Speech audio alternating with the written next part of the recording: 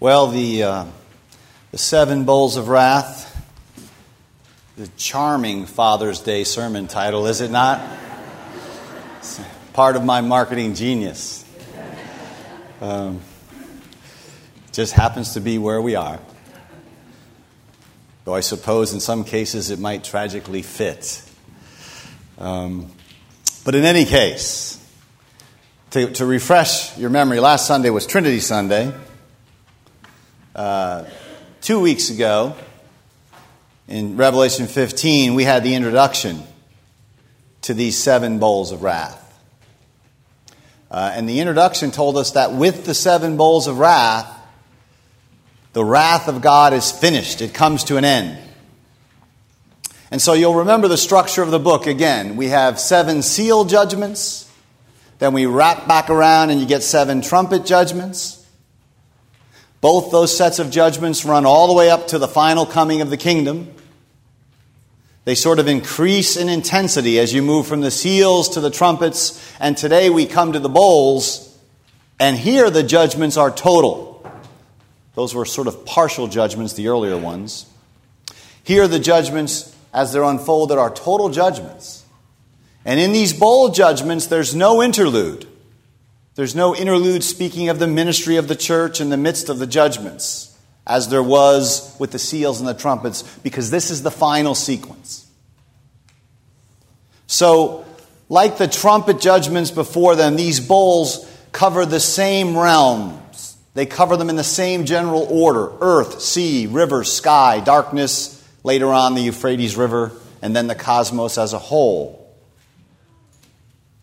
So John is crafting a kind of literary work of art where the structure is very important.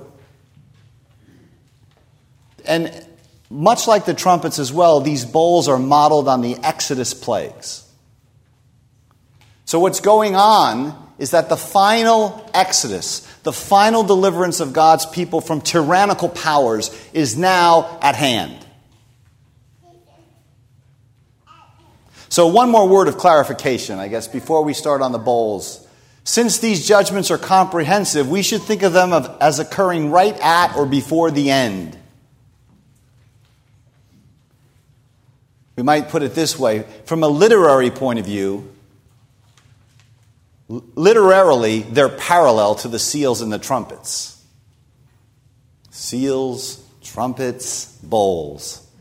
But they can't be fully chronologically parallel because you can't have total judgment throughout the whole history of the church.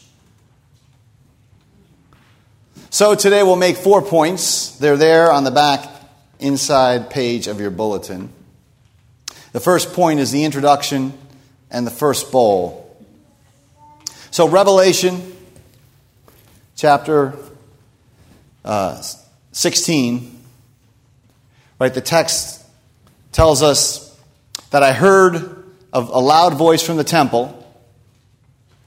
But this is almost certainly the voice of God himself. And this voice out of the divine temple tells these seven angels, go and pour out the seven bowls of God's wrath on the earth.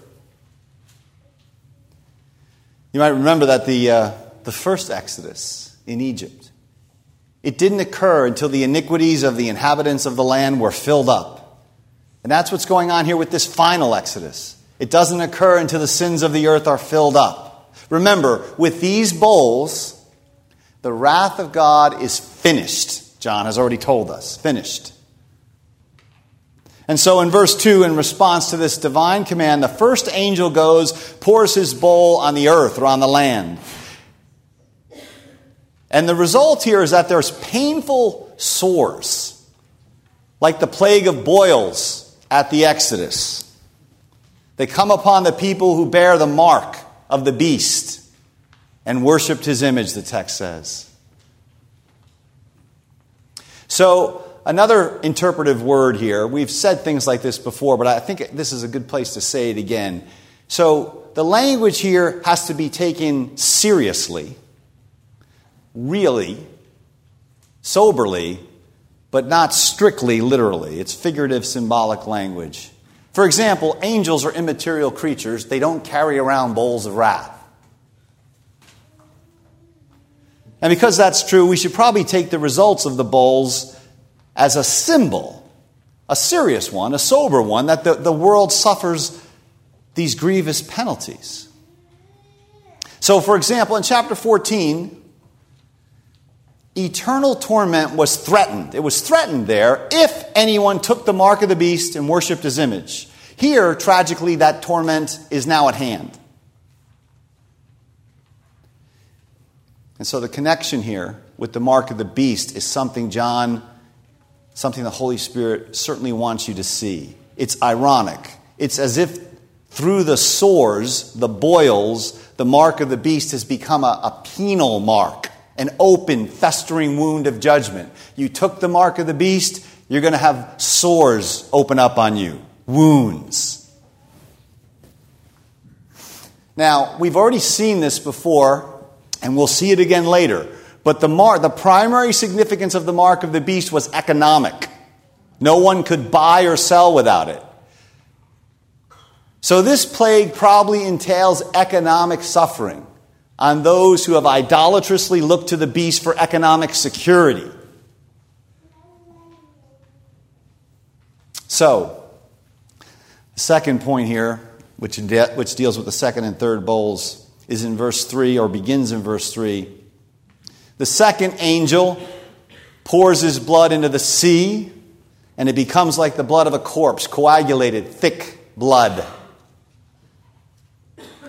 So again, it's hard to keep this in mind because John keeps wrapping back, but this is an intensification, a ratcheting up, right? A more ferocious version of the trumpet judgments where a third of the sea was turned to blood and a third of everything in the sea died. Here the whole sea becomes blood. Everything in the sea dies.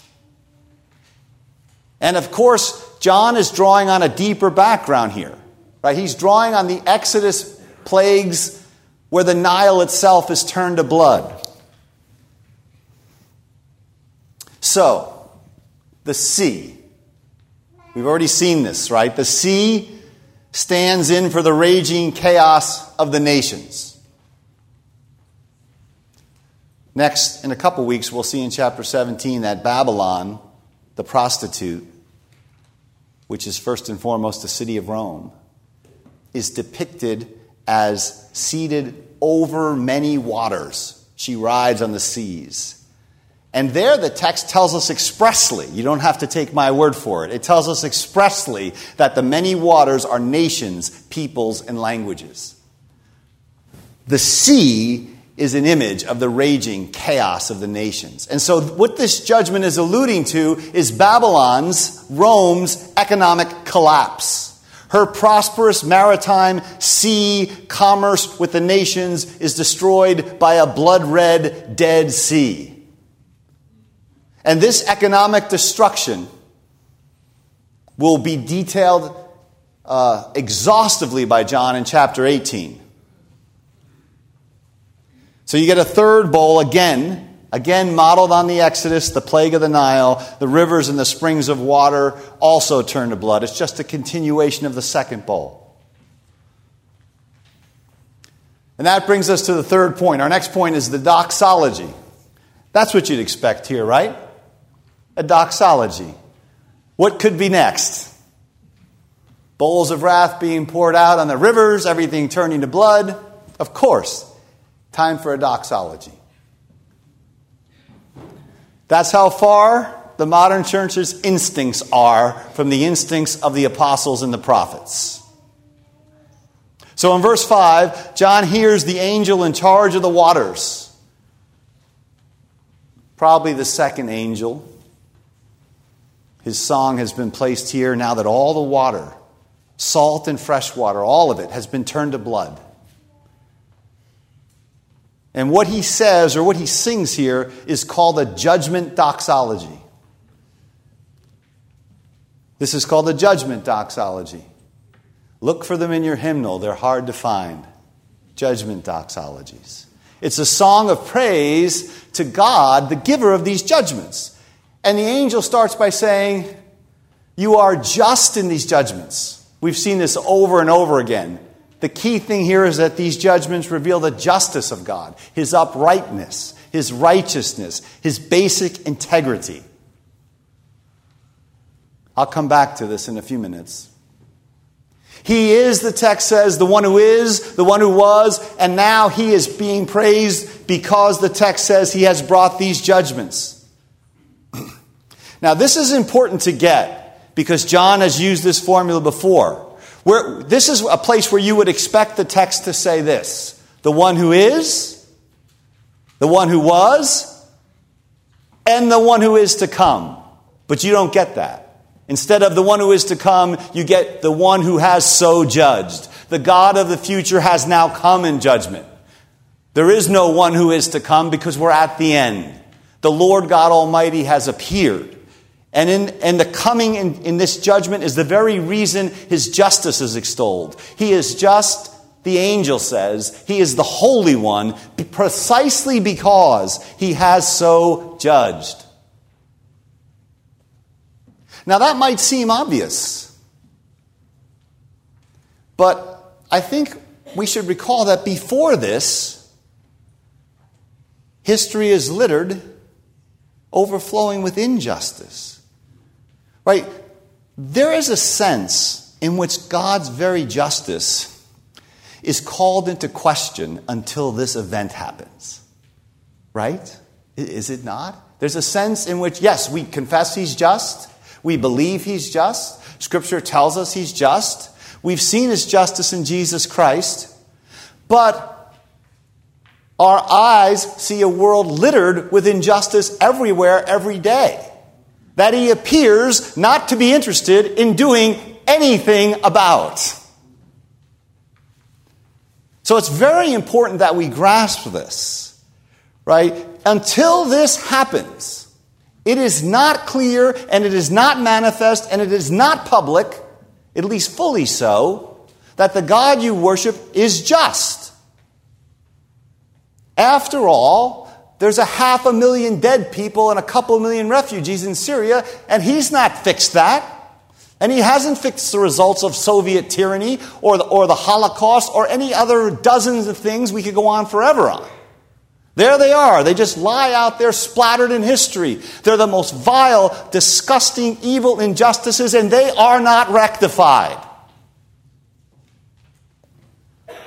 Right? This is the ground of atheist taunting. You believe in a just God? How is this even possible? It's very important to get the acuteness of this and the sense of its necessity to be bent properly toward the end. Right? When this happens, the angels say, now we extol your justice. Now your justice is revealed. So in verse 6, we get reasons why God has brought these judgments. For they, those who dwell on the earth, they have shed the blood of your saints and prophets. The shed blood of the whole faithful church through the ages, the martyrs, is the primary reason. It's not the only reason, as we will see, but it's a central reason for the judgment of Babylon. They've poured out blood. How many Christian martyrs from the first century to now have been openly, publicly vindicated by God? 0. Right? 0. We're waiting for this event. They've poured out blood, and the text says, you have given them blood, their own blood to drink. We saw this in the Old Testament lesson, which is John is drawing on here from Isaiah 49. It says this, I will make your oppressors eat their own flesh. They shall be drunk with their own blood as with wine. Then all flesh will know that I am the Lord, your Savior. These blood judgments, the sea turning to blood, all the water turning to blood, them drinking their own blood, these are a great anti-Eucharist. They're a great anti-Eucharist. The followers of the beast refuse to drink the blood of Christ. Instead, they gorge themselves on the blood of the saints, and so God serves up a gruesome anti-Eucharist in which they drink their own blood, given to them from his own chalices, his own temple bowls. Everything is about that table. And all of this, the angel says unapologetically at the end of verse 6. You can see this at the end of verse 6. This is what they deserve. Again, these judgments are not God having a hissy fit. They're just a calm, serene, resplendent judge in his fiery, holy majesty administering perfect redress. They follow the eye for eye, tooth for tooth, in this case, blood for blood. Pattern of exact rectitude. John is again being ironic here. The text says, for this is what they deserve. It's literally, for they are worthy. Unlike the Lord God and the Lamb who are worthy, and the faithful church which is called worthy, they are worthy, meaning they deserve to be seated. They deserve to be seated at the great anti-Eucharist feast of their own blood.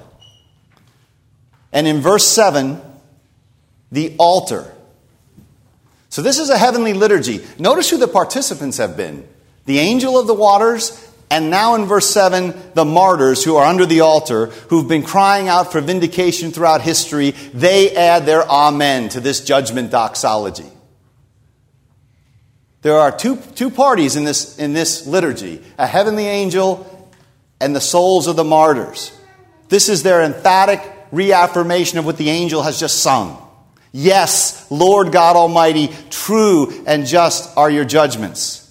The saints under the altar in heaven are now finally seeing the vindication they've been longing and praying for since their martyrdom. You may remember all the way back in chapter 6.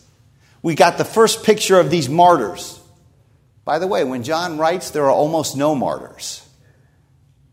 But thousands of martyrs are about to come in the Roman Empire. And John sees them all slain, and he sees them in heaven. And you remember what they're saying, how long, O Lord, holy and true, until you avenge our blood? And you might remember their answer that they were given. The answer was, rest a while until every last martyr's blood is shed. And when the last martyr dies, I'll vindicate all the martyrs together. And that's where we are in the text. And so the final point, the last two bowls here, the fourth and fifth bowls, again, if you go back, the fourth trumpet had to do with the sun and the stars and a third of the lights. Here, again, the fourth bowl, the angel pours his bowl on the sun and it's allowed to scorch people with fire. So fire was thrown down from the altar earlier in the book in response to the prayers of the saints. And this is the final expression of that reality. This scorching fire from the sun. Again, John is being ironic. Earlier he described the saints who have God's seal on them. He said, they will hunger no more. They will thirst no more. The sun shall strike them no more, neither any scorching heat. The saints are protected from this fiery judgment. For the saints, you go all the way back to the Christ of chapter 1, whose eyes are depicted as a flame of fire. For you, those are purifying eyes. For those who turn in unbelief, those are scorching fire of judgment. And so this is a preview, this fire, of the final lake of fire. And in their hardness, the text says they don't repent. They refuse to glorify God, but they curse or blaspheme his name. The anti-Eucharist has no thanksgiving, only cursing.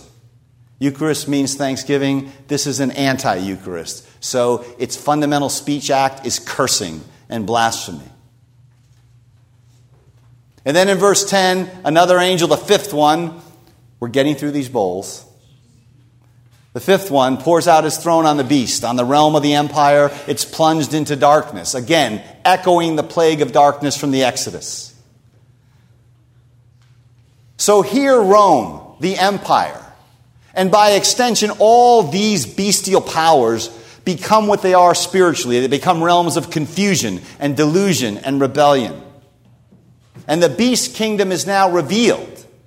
It's the complete antithesis to the fully illumined New Jerusalem, where the glory of God and the light of the Lamb dispel all darkness. And the response is the same. As for the previous bowl, the people gnawed their tongues in anguish. There are two choices for human tongues. They both start with G. Gratitude or gnawing. Gratitude or gnawing. Eucharist or anti-Eucharist. And every life is arced, has a trajectory in one direction or the other. And in verse 11, they cursed the God of heaven. Right? That's what gnawed tongues do. And they did not repent of their deeds. You might remember, even in Egypt, during the final plagues, Pharaoh continued to harden his heart. So it is here. It's an astonishing thing, but human beings, in our fallenness, as sinners, we have an amazing capacity to act against our own best self-interest. And we can do it in extraordinary ways. You would think, well, gee, if God poured out a plague and the whole sea was turned to blood, whatever that might mean symbolically, that might get people's attention. You know what the text says? Not so much. Really? No? No? I mean, what's gotten our attention? Not too much that I can tell. We tend to double down when the plagues fall on our heads. I mean, the severest of punishments, and even knowing there are punishments, because of our deep attachment to our sins, is such that we are not willing to give them up. C.S. Lewis speculates that the people in hell would not switch sides even if given the opportunity. There's a sense in which we desperately cling to our deepest kinds of evils. It reminds me of Augustine's famous prayer where he says, Lord, give me chastity. I really want chastity, Lord. And he's desperate and he knows he needs it. And on some level he wants it, but he says, but not yet. In other words, he can't even want what he knows he's supposed to want. Because deep down, we prefer sinning. That dynamic, which is in all of our hearts, is present here in its fullest expose. The plagues from heaven are poured out on people, and they harden under them, and they gnaw their tongues. Suffering breaks some people, and it really hardens other people. And so, I think it's a text that has some lessons to us, and some critical lessons. You might not think, a text on the bowls of wrath has a lot of relevance. I think it does. Now, due to the parallel structure of the book, we've seen them before, but it's no problem for me to restate them. I mean, God repeats himself a good bit in Revelation, so I think we should take heed. So let me just make a couple points to close. And I've made them before, but I'm going to say them again. First, this is how the world ends. And this means this is how the intractable evils of the world are finally shattered. That's why 3 times in the last chapter or so, the justice of God has been extolled. So, now, this is critical, I think, for how we evaluate our lives and our hardships and the injustices and frustrations we face now. Right? This is the kind of thing which easily drops out of view, I think, in our vision. And so there are 2 things to keep in view here, I think, in light of a text like this. One is we should be people that have a kind of critical realism about life and history. To this point, 0 martyrs have been vindicated. Right? There's no magic wand that's about to be waved over Syria to make everything better tomorrow. So there's a kind of Christian sentimentality that we must be done with. We can have nothing to do with it. Because we live in this kind of world, and these kind of evils will be rectified then.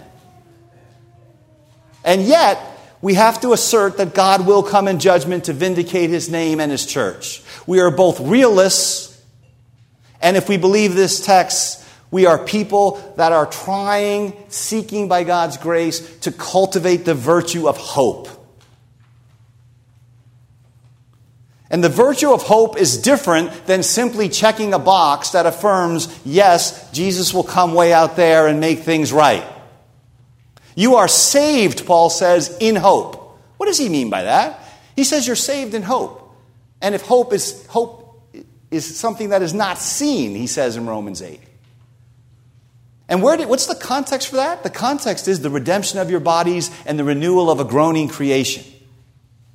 Your very salvation in Christ bends you right toward this action. What is seen is not hope, Paul says. And so we are people who should cultivate acts of hope now in the midst of the injustices and the unfairnesses and the bitterness and the friction of life now. Hope aspires for the rectification of all things, and that means it has to see this apocalyptic wrath. I mean, even if God were to govern the world tonight for the indefinite future in such a way that He permitted no injustices, He still has to rectify all past injustices. It would not be enough. As I've said many times before, He has to empty the cemeteries. So we are cultivating this hope, and this hope dislocates us somewhat. It uproots us a bit from this age. So the second thing about a text like this is we're warned. I mean, these texts are scary.